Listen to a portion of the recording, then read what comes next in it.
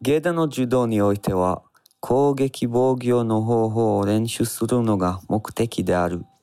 מטרתו של המתחיל בג'ודו היא להתאמן על דרכי הגנה והתקפה. 中段の柔道においては、練習の各所の機会を利用して、静止の守衛するのである。בשלב האמצע, על המתאמן ללטש את נפשו על ידי אימון בכל הזדמנות. 上段の柔道に立っては、下段、中段の柔道において得たる身体精神の力を最も有効を使用して世の防衛する場合を言う。ברמה הגבוהה על המתאמן למצות את טכניקות הגוף והנפש שלמד ברמות הקודמות, ובכך להטיב עם העולם כולו. ציטוטים הבאים הם של מייסד הג'ודו, אומנות הלחימה אולי הכי פופולרית בעולם, בזמנו הוותיקה, קאנו ג'יגולו. את הפרקים הבאים אנחנו הולכים להקדיש לאומנות הלחימה הזאת. לא צריך וקס, כבר מתחילים.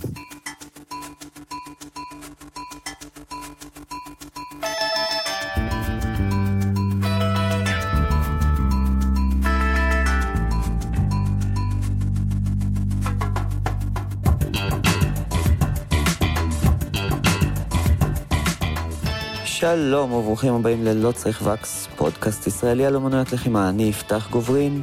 אני תמר זדוף. והיום ה-1 באוגוסט 2019, ואנחנו מדברים על ג'ודו, אחת מאומנויות הלחימה הכי פופולריות בארץ, ואחת החשובות בעולם, אפשר לומר.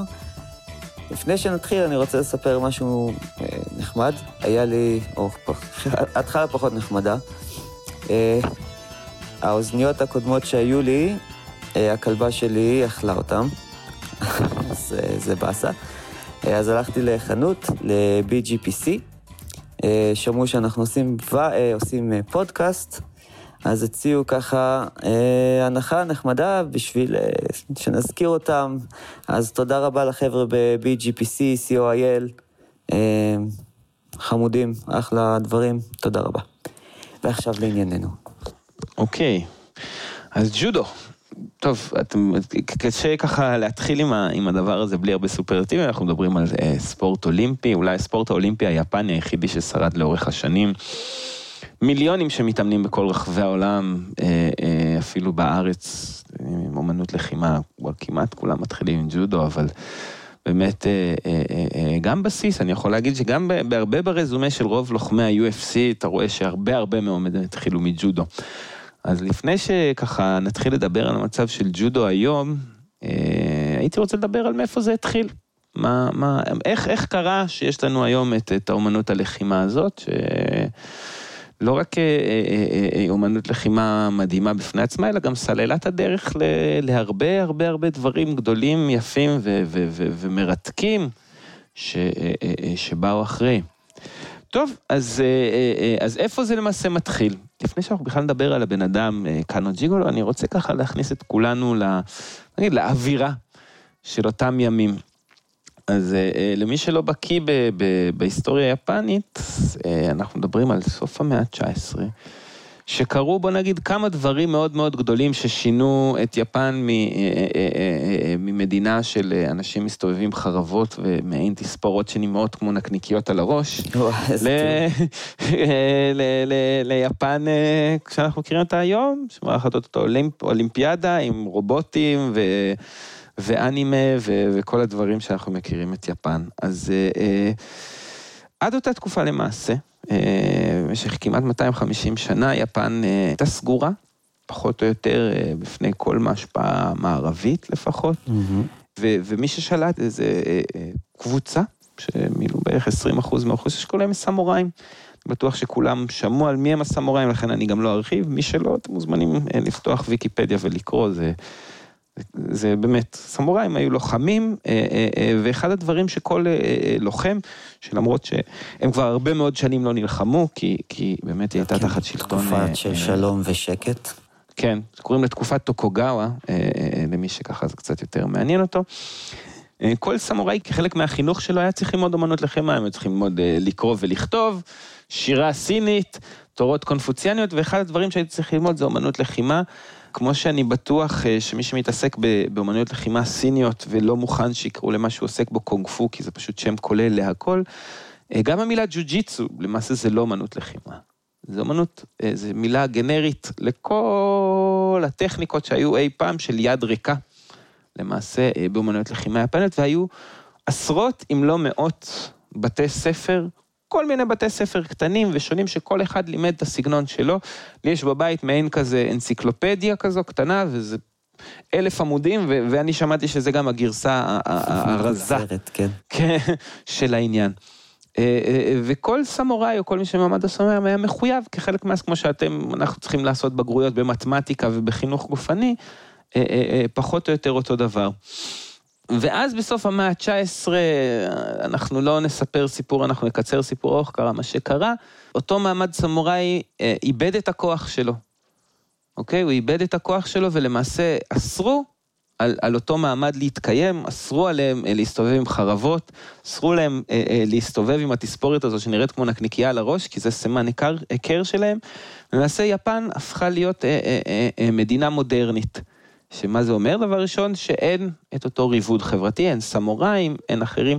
דבר שני, שהפכה להיות מדינה, כמו שאנחנו מדינת ישראל, או יש מדינות שהן גרמניה, היא הפכה להיות מה שנקרא מדינה מודרנית. ודבר שני, שלישי, יפן הייתה צריכה לפתוח את עצמה למערב, וברגע שיפן נכנסה למערב, נכנסו כל מיני רעיונות, נכנסו רעיונות כמו, אני אתן למשל חוקה, מיסים, בין היתר גם נעליים, וגם כן מדע, וגם הרעיון של מה שנקרא חינוך גופני, אוקיי? או של נגיד מה שנקרא תפיסה של גוף יפה. אני רוצה אולי אפילו לעשות פאוזה קטנה ומעניינת על העניין.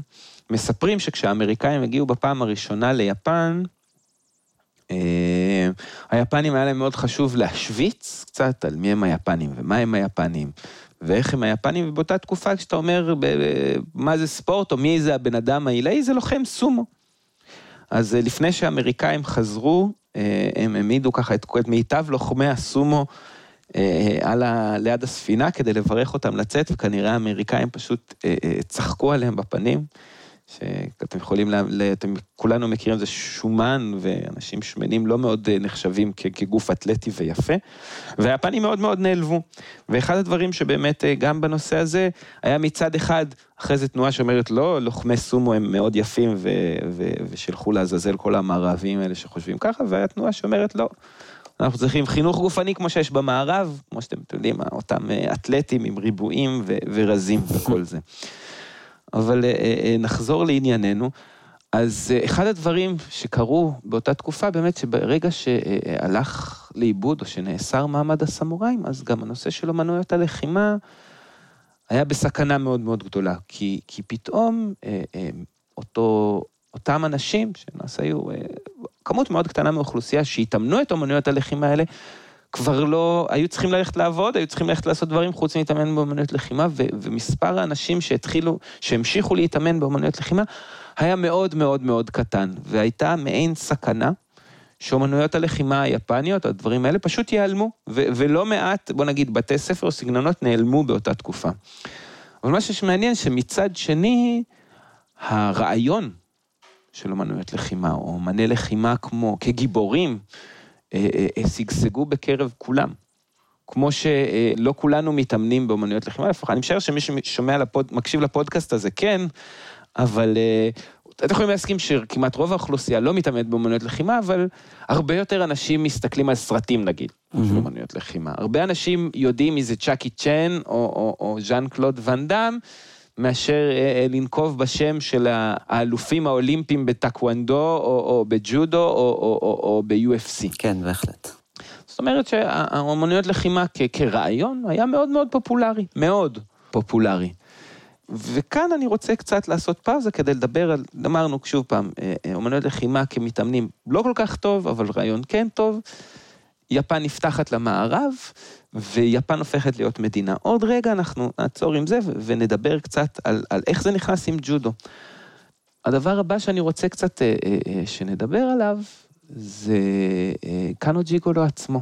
אז אותו קאנו ג'יגולו, שאחד הדברים הכי מעניינים שאפשר להגיד עליו, זה שלמרות שהוא המייסד של ג'ודו ושל אומנות לחימה מודרנית, ביפן לפחות, במערב אני גם חושב, הוא פחות נזכר כאומן לחימה אדיר. הוא זכור ביפן, כמו שאתה אמרת, לא? כן, לפני כן. רגע, כמחנך. בדיוק, מה שאיתמר מדבר עליו, שדיברנו לפני כן, באחד הקורסים על יפן של תחילת המאה ה-20, סוף המאה ה-19, באמת בתקופה של ההתמערבות, אז דיברנו הרבה על החינוך ביפן, ועל, ספציפית על הקשר בין סין ויפן, לא משנה כרגע, אבל אחת הדמויות שעלו באמת שוב ושוב בקורס הזה, זה קאנו ג'יגורו, ולקח לי כמה זמן לעשות את ההקשר, שזה אותו קאנו ג'יגורו של הג'ודו, כי הוא לא נזכר בכלל בשום צורה בהקשר של הג'ודו בקורס הזה, אלא באמת כתפקידו, כבעל תפקיד במערכת החינוך היפנית, כמחנך מאוד חשוב וכו'. כן, אז אותו קאנו ג'יגורו נולד ב-1860, הוא גדל למשפחה זה כבר כמעט לא היה, אבל סוג של נצר סמוראים, של יצרני סאקה. במחוז היוגו, שמי שמכיר את יפן, אז זה נגיד ליד קובה, אוקיי?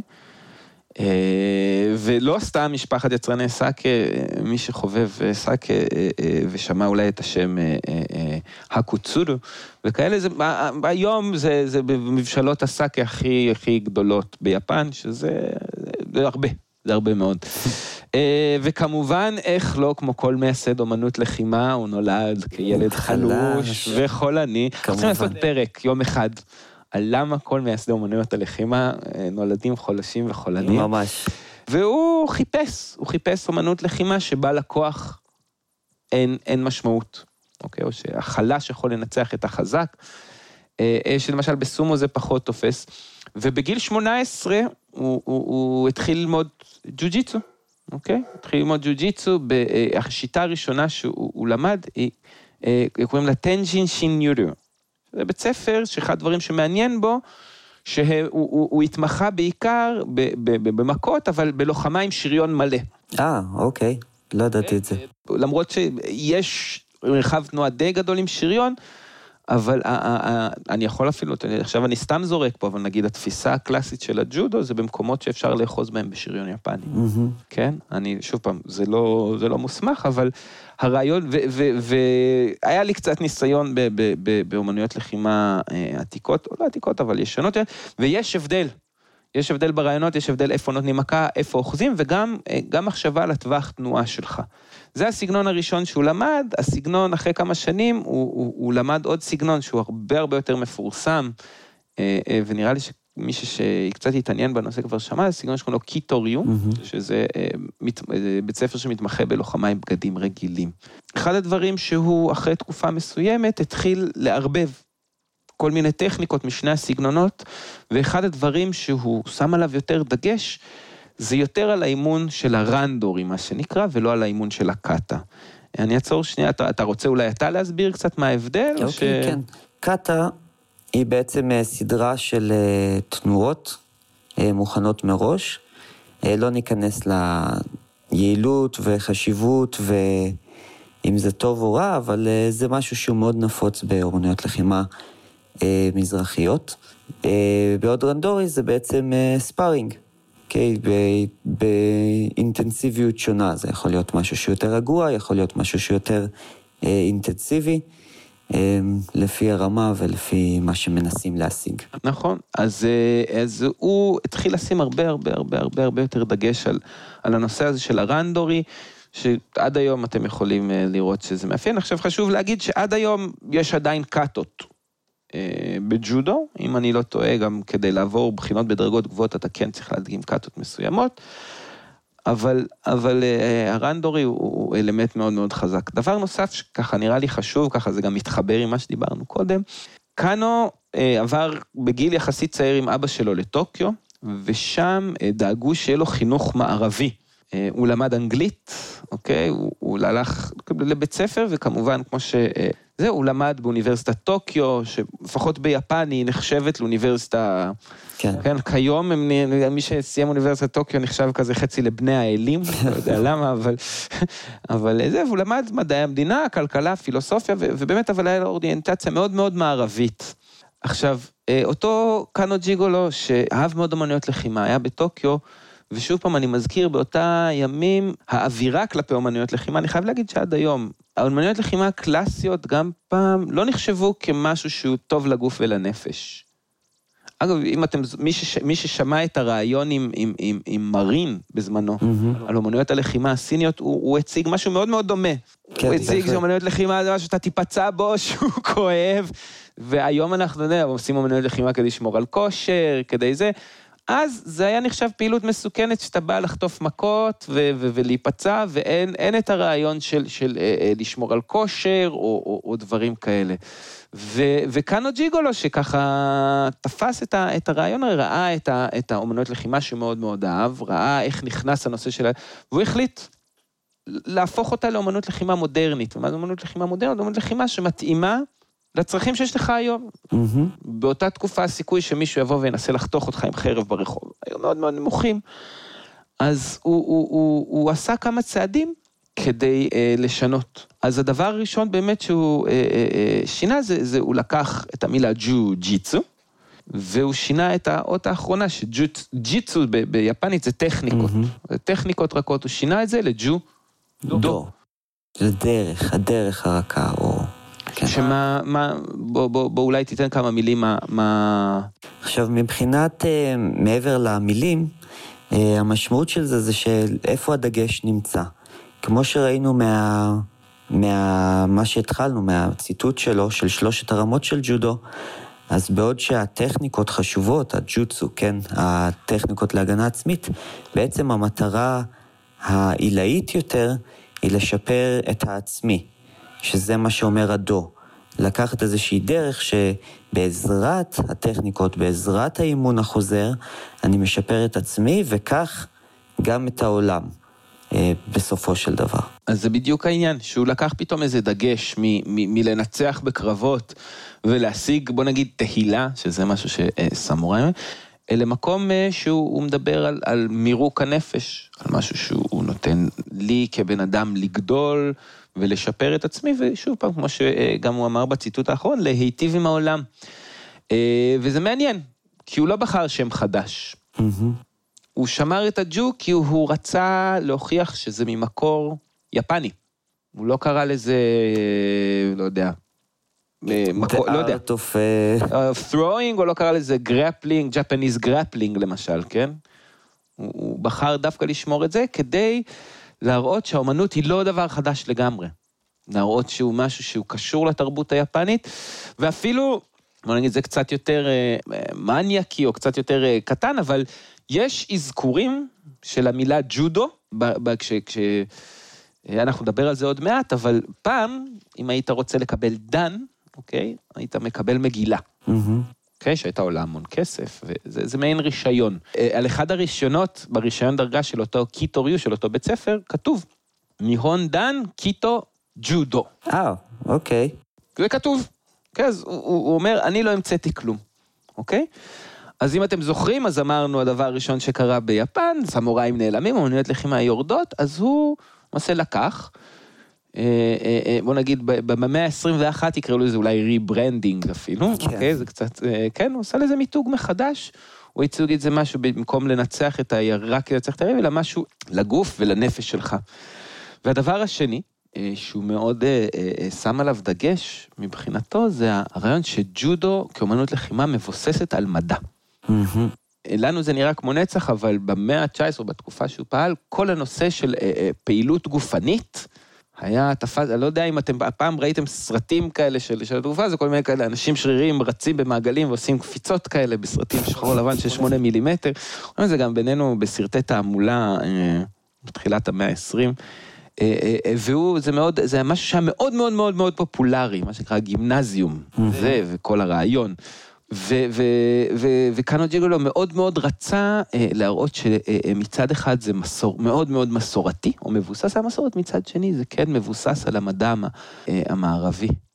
וזה דבר שהוא מאוד מאוד הוסיף, שמעבר למירוק של הנפש, כמובן שזה ברור שזה בריא, זה טוב, והרעיון הוא לא רק רוחני, אלא גם שעובד על פיזיקה, על דברים כאלה. אז זה משהו שהוא מאוד מאוד ככה חשוב. אז בוא נגיד, זה שני הדברים הגדולים, אנחנו נדבר על הדבר השלישי קצת יותר מאוחר, אבל עוד כמה נקודות שאולי שווה לדבר על קאנו ג'יגולו, לפני שנמשיך לדבר עליו מה הוא עשה לג'ודו, זה איזה שינויים הוא עשה שהפכו את כל עולם אומנויות הלחימה בכלל. בהחלט. אז הדבר הראשון, שזה שמע קצת בנאלי, אבל זה הנושא של הסברים מילוליים בזמן הוראה. וזה משהו שזה נראה מאוד, היום נראה ברור מאליו, אני יכול להעיד על עצמי ששוב פעם, פעם זה בא, המורה מגיע, מראה טכניקה פעם, פעמיים, וזהו, ואתה עכשיו צריך לעשות בדיוק את מה שהוא הראה לך, 6 שעות. כן. אוקיי? זה ככה הייתה התפיסה פעם. והוא הראשון שאומר, אוקיי, עכשיו את היד הזו נשים כאן, את היד הזו נשים כאן, ונזרוק אותו באוויר. שזה משהו שאם דיברנו על זה, שהוא אחד הדברים שבאמת הוא נתפס, זה כמחנך. דבר שני, זה נושא של קבלת נשים. זו הפעם הראשונה שנשים יפניות יכלו להתאמן באומנויות לחימה, בוא נגיד, באופן שווה בשווה, או לא אומנויות לחימה שנועדו אך ורק לנשים. שזה גם דבר שהוא עצום. והדבר השלישי, שהוא ככה עיקה, נראה לי, בכל העולם, בכל אומנויות לחימה, הנושא של שיטת הדירוג. שיטת הדירוג של ה-Q, שאני לא יודע איך זה בקראטה, אבל ב-IQ אתה מתחיל ב-Q 5, 4, 3, 2, 1, ויש לך דן 1, 2, 3, 4, 5, 6, 7, 8. שזה, נראה לי, כל מי שהתאמן אי פעם באומנויות לחימה. כן. ועוד דבר שאנחנו נדבר עליו בהמשך, זה גם הנושא הזה של שאיפה להתפשטות, לא רק ביפן, אלא גם בחול זה דבר שעניין אותו לא מעט. כן, עכשיו, אני רוצה לשים דגש, פשוט שנבין שנייה, עד כמה ההשפעה של הג'ודו, של הצורה של ג'ודו נראה, השפיעה בעצם על אומנויות לחימה בעולם, ביפן ובעולם בכלל. זה כאילו גם מבחינת התפיסה הזאת של אומנות לחימה כמשפר עצמי, זה משהו שכל אומנות לחימה מאז, בעיקר היפניות, אבל לא רק, השתמשו בו, ואם נגיד מסתכלים על העולם של הקראטה, ויש את גיצ'ין פונקושי, שהוא בעצם אחד הדמויות המרכזיות של המודרניזציה של קראטה, כמעט אחד לאחד לקח את העקרונות שקאנו ג'יגולו הציב לג'ודו, והעביר אותם לקראטה.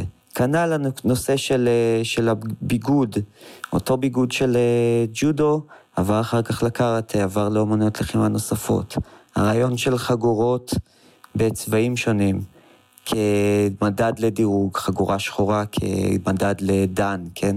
וכמו שאיתמר אמר, ה-Q-דן, הרעיון של דירוג Q-דן, זה פשוט דברים שהשתרשו כל כך חזק בעולם האומנויות לחימה, הרבה מעבר לג'ודו, שעד כדי כך שכל אחד שאומרים לו חגורה שחורה, זה בכלל לא משנה באיזה אומנות לחימה, אז זה כאילו ברור שמדובר על בן אדם שהוא יודע מה הוא עושה, כן? כן, אז זהו, גם הלבוש והחגורות זה דבר שהם הכניסו, הנושא של עד אז, למיטב ידיעתי לפחות, לבשו את החליפה הלבנה עם הקמה. אולי נשים תמונה שזה הקמה, אבל זה מעין מכנס בצורת חצאית כזו שכל הסמוראים האלה לובשים, והם הראשונים שהתחילו להתאמן בלי ההקמה.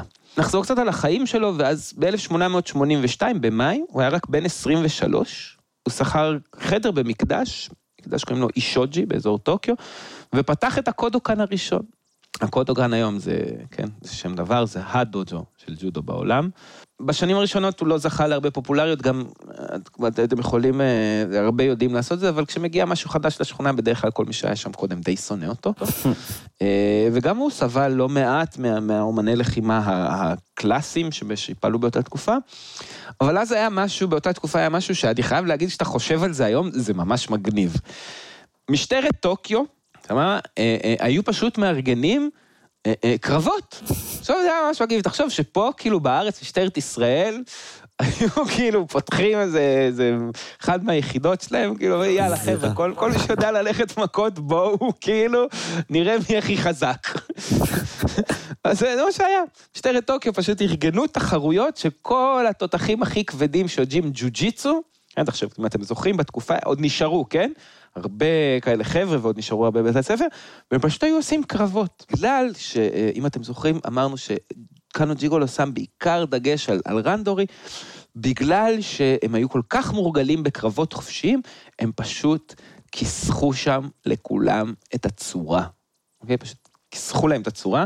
זה גם אולי הזדמנות טובה להגיד גם מי בדיוק כיסח למי את הצורה, אז קאנו ג'יגולו מעולם לא נלחם בקרבות האלה. אבל שם נולדו, אני לא יודע, באמת, זו שאלה טובה אם מתאמני ג'ודו ישראלים מכירים את השם, אבל ביפן זה כזה שם דבר, מה שנקרא The Four Kings of Judo. באת התלמידים הראשונים, בוא נגיד, של קאנו ג'יגולו, קוראים להם ביפנית הקודוקן שיטנו, שזה מעין כאלה 4 אלים, יוקויאמה סקוג'ירו, טומיטה צונג'ירו, ימאשטה יושיצוגו, וסייגו שירו, שהם 4, כנראה הם היו, לא כנראה, הם התאמנו באמנויות לחימה קודמות, מקשר אישי עם קאנו ג'יגולו הם התחילו איתו, ופשוט באו ועשו שם שמות. בכל שאר המתאמנים, מדברים על, ההצלחה הייתה כל כך אדירה שתוך 5 שנים כבר היה להם 500 תלמידים, משטרת טוקיו שכרה את התלמידים אותם כדי להיות המדריכי אומנויות לחימה של המשטרה, הג'ודו התחיל להיכנס לאוניברסיטאות, בתי ספר, כל מיני מוסדות אזרחיים זוהים, כמובן בהרבה מאוד עבודה והרבה מאוד לחץ של קאנו ג'יגולו, ובהתאם לזה הוא גם התחיל להוסיף אלמנטים חינוכיים, שזה האמת, אנחנו גם, כשנדבר קצת יותר על הבינלאומיות, אני אתן אנקדוטה על זה, אבל הוא התחיל להכניס נושאים של עיצוב אופי, וזה, והציטוט הראשון שלו ככה לזה, שבאמת דבר שהוא התחיל להביא ג'ודו לשיפור עצמי ולתרום לעולם, שהוא כבר לא אומנות לחימה, אלא שיטה עם עקרונות יישומיים, לכל האספקטים של הקיום האנושי. אז כאילו פתאום, זה משהו שהוא הוליסטי. כן, הוליסטי, חינוכי, ולא רק אומנות לחימה, אז שוב פעם, בצורה מאוד נראה לי שמאוד מאפיינת גם את היפנים, הוא השכיל מצד אחד, חבר את האומנות הזו מאוד מאוד למסורת היפנים, מצד שני, כן לקדמה. משהו שמאוד מאוד מאפיין את התקופה הזאת ביפן, אם מסתכלים קצת בפרספקטיבה היסטורית, יפן הייתה צריכה לראות איך היא מצד אחד שומרת על הייחודיות שלה כמדינה, כתרבות נפרדת, ומצד שני מתמודדת עם העליונות הטכנולוגית המערבית. אחד הדרכים לעשות את זה, זה באמת משפט שאמר לשמור את הרוח היפנית וטכנולוגיה מערבית. כן, אני חושב שזה משהו שכמי שהיה, בוא נגיד, כל מי שחוזר מיפן עד היום מרגיש איך שני הקווים האלה רצים במקביל. בהחלט. אז כן, אחד הדברים גם שמאוד מעניינים ממה שאמרת על היפנים שנאבקים כדי להגדיר את זה, גם ג'ודו במקום מסוים, אולי גם בלי כוונה, אבל עזר ליפנים לגלות מי הם. כי אם תחשוב על זה, עד אותה תקופה, רק כמה? 10-20% מהאוכלוסייה עשו אומנויות לחימה. אתה לא יכול להגיד שכל היפנים עשו אומנויות לחימה. לא, בהחלט. אנחנו מכירים את הסמוראים וזה, אבל אם תחשוב על זה, היפנים אז היו כולם, רובם חקלאים או סוחרים. היו את הסמוראים, אבל זה כי אנחנו עשינו את הסמוראים, או היפנים עשו את הסמוראים משהם. ופתאום, מישהו בא ומכניס את אומנויות הלחימה לכל היפנים. ואז פתאום אומנויות הלחימה זה לא רק משהו שסמוראים עושים, זה משהו שיפנים עושים. כן. ואנחנו, וגם היפנים, אומנויות לחימה, ויפן זה דבר שהוא מחובר לחלוטין. כן, כן. אז בוא נגיד, ההגדרה של היפנים כיפנים או כעצמם, קשורה קשר מאוד מאוד חזק באומנויות לחימה ובג'ודו. שזה דבר שגם צריך לזכור. מעולה. אז בוא נתקדם, הייתי רוצה להתקדם, שהדבר אולי הבא שכדאי לדבר עליו, כן. ואחד הדברים שאותם 4 המלכים עשו, לפחות 2 מהם, זה גם להוציא את הג'ודו מחוץ ליפן. 2 מהם, בעיקר בארצות הברית, פשוט צועים זה לעולם, ובוא נגיד ככה, ההצלחה שלהם היא לא פחות מאדירה, כי אם אני בוא נגיד, כל בן אדם אקראי שאני אגיד לו אומנות לחימה יפנית, נגיד לי ג'ודו, כן? כן. שזה לא קראתי. והדבר האחרון, שאם אמרנו נפתח למערב, אז אחד הדברים גם שהיפנים, שקאנו ג'יגולו פעל לא מעט, זה לקבל הכרה בינלאומית. הייתי אפילו אומר, קאנו ג'יגולו, לא בג'ודו, אבל הוא היה החבר הראשון במשלחת היפנית האולימפית הראשונה. כן, היה לו מאוד מאוד חשוב איך שרואים אותו, איך שרואים את יפן במערב, ג'ודו בסופו של דבר, אחרי לא מעט זמן, הפכה גם להיות ספורט אולימפי. אולי דבר אתה על הספורט האולימפי? כן, אז באמת, כמו שאיתמר אמר, קאנו ג'יגולו היה חבר בוועד האולימפי, בעצם החבר היפני הראשון בוועד האולימפי הבינלאומי, והוא היה מאוד פעיל במשך השנים, אבל הוא דווקא לא קידם את הג'ודו להיכנס לאולימפיאדה. הוא לא היה נגד זה, אבל הוא לא היה לו בראש, הוא היה ניטרלי בנושא. וכמה עשורים אחרי מותו, הג'ודו נכנס לאולימפיאדה, באולימפיאדה הראשונה ביפן, ב-1964, והמשיך לא באופן רציף משם, אבל בסופו של דבר נכנס באופן קבוע לאולימפיאדה, ומה שגילינו היום, שאנשים, ג'ודו נשים, נכנס ב-1992 לראשונה לאולימפיאדה, שזו השנה שיעל ארד זכתה. כן. אז זה מגניב.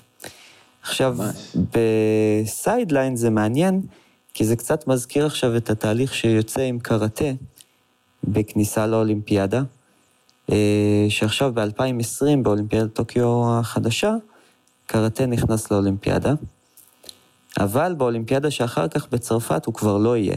אז לא יודע אם זה ימשיך או לא ימשיך אחר כך, אבל... אני חושב שזה יעשה רק טוב לקראטה אם הוא לא יהיה ספורט אולימפי. אני גם חושב באופן אישי, אבל יש ויכוחים גדולים בעולם של הקראטה הזה. כסף בעיקר, לא? אבל בכל אופן זה תהליך דומה כזה, זה מעניין.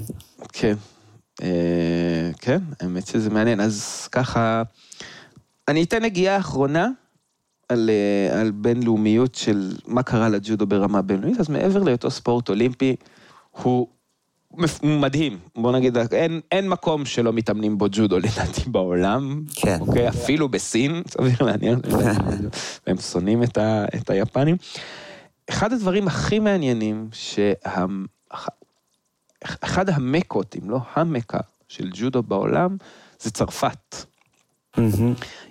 מדובר על כמעט 500,000 מתאמנים בצרפת. יצא לי לשמוע יותר מיפני אחד שיצא לגור בצרפת והתחיל ללמוד ג'ודו. אוקיי? באמת? וואו. כן. יש המון, הם מספר מדליסטים, השני רק ליפן, ואפילו אחד הדברים, הפדרציה הראשונה של ג'ודו בעולם היא לא יפנית, היא צרפתית. באמת? הם עשו דבר, כן, הם עשו דבר גם מדהים, שהם החליטו להכניס את ג'ודו לבית ספר. אני אחפש, אולי יש את התמונה, הם גייסו את הצייר של הקומיקס של אסטריקס. באמת? כן, ויש כזה את 7 העקרונות החינוכיים של ג'ודו, שזה אני לא יודע מי המציא, אם זה משרד החינוך הצרפתי, או שזה, בוא נגיד, בא עם היבוא מיפן, וממש עשו מיתוג שלם לאומנות לחימה, עם אותו קומיקס של אסטריקס וזה, וממש עשו, ממש היה מבצע בחסות הממשלה של הנחלת הג'ודו. זה באמת עבודה, לדעתי מדהימה. ממש. כי זה גם חינוך גופני, גם חינוך לעקרונות, זה, ואתה, שוב פעם, אתה נותן עוד סוג של ספורט, עוד סוג של פעילות גופנית. גם ביפן, אגב, כולם חייבים ללמוד ג'ודו ביסודי, אבל... כן, עכשיו לדעתי חייבים או ג'ודו או קנדו במערכת החינוך היפנית. וואלה, אגב, גם קנדו היה ספורט אולימפי תקופה מאוד קצרה, אבל... באמת? כן, כן. אני מכיר את זה מהמשחקי מחשב, לא ראיתי. יש את המשחקי מחשב של האולימפיאדה. כן. וזה משהו שככה, כל הכבוד לממשלת צרפת, שלקחו את זה, אני חושב שזה... פרויקט מדהים, אני אנסה לחפש אולי את התמונה, ממש יש כזה תמונה של אסטריקס בלבוש ג'ודו, וכתוב את 7 העקרונות וזה, אם נצליח למצוא את זה, נעלה את זה גם לאתר. מעולה. ממש יפה לראות. עכשיו, לגבי, אנחנו לא סיימנו את ענייננו עם ג'ודו, אבל יש נושא שאנחנו פשוט לא מספיק מקצועיים בו, אז אנחנו לא נדבר עליו, שזה הספורט עצמו, איך הוא עובד, הניקוד וכל זה, אז אנחנו נדבר עם מישהו שכן יודע את זה כמו שצריך, ונראיין אותו, וזה יהיה נחמד. וגם קצת מילה לג'ודו בארץ, זה באמת הספורט האולימפי הכי טוב שלנו, by far. יש לנו הרבה מדליות מספורט של הג'ודו, לנו, כי אני עשיתי את כל העבודה הקשה. גם כשהייתי ביפן ואמרתי שאני מישראל, כאילו כחלק כשהתאמנתי שם בג'יוג'יטסו, אז החבר'ה שהתאמנו בג'ודו אמרו, אוקיי, יש שם ג'ודו חזק אצלכם. כאילו, זה משהו שהוא מוכר. כן. וזה נחמד. מקווה שיצא לנו לשמוע קצת יותר על הג'ודו מישראל, ומה קורה עם הרעיון הבא. בטח יהיה בפרק הבא גם. כן, כן. טוב, אז זהו להפעם. ותמשיכו להתאמן. ביי ביי.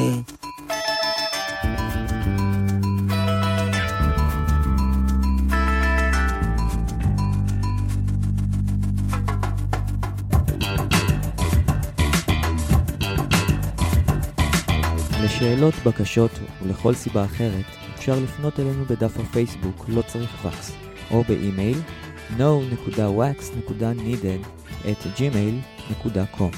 כמו כן, ניתן ורצוי להשאיר תגובות באתר שלנו nowaxneeded.wordpress.com. אם אתם נהנים ממה שאנחנו עושים, שתפו בפייסבוק ותדרגו אותנו באייטיונס. זה יעזור למעגל המאזינים להתרחב. אם אתם מכירים אנשים שאתם חושבים שיהנו, ספרו להם על הפודקאסט. אל תשמרו הכל בלב.